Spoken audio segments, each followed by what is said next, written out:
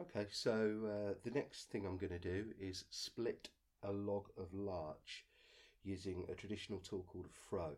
A froe is an iron, or a steel I should say, wedge, basically a long wedge with a loop at one end, and then you fit a wooden handle through that, and it's used for splitting and cleaving.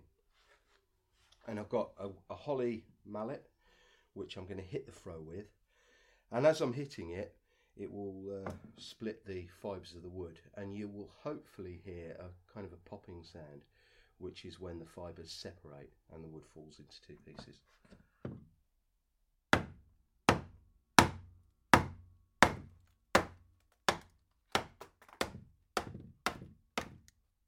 There, that was the popping sound there.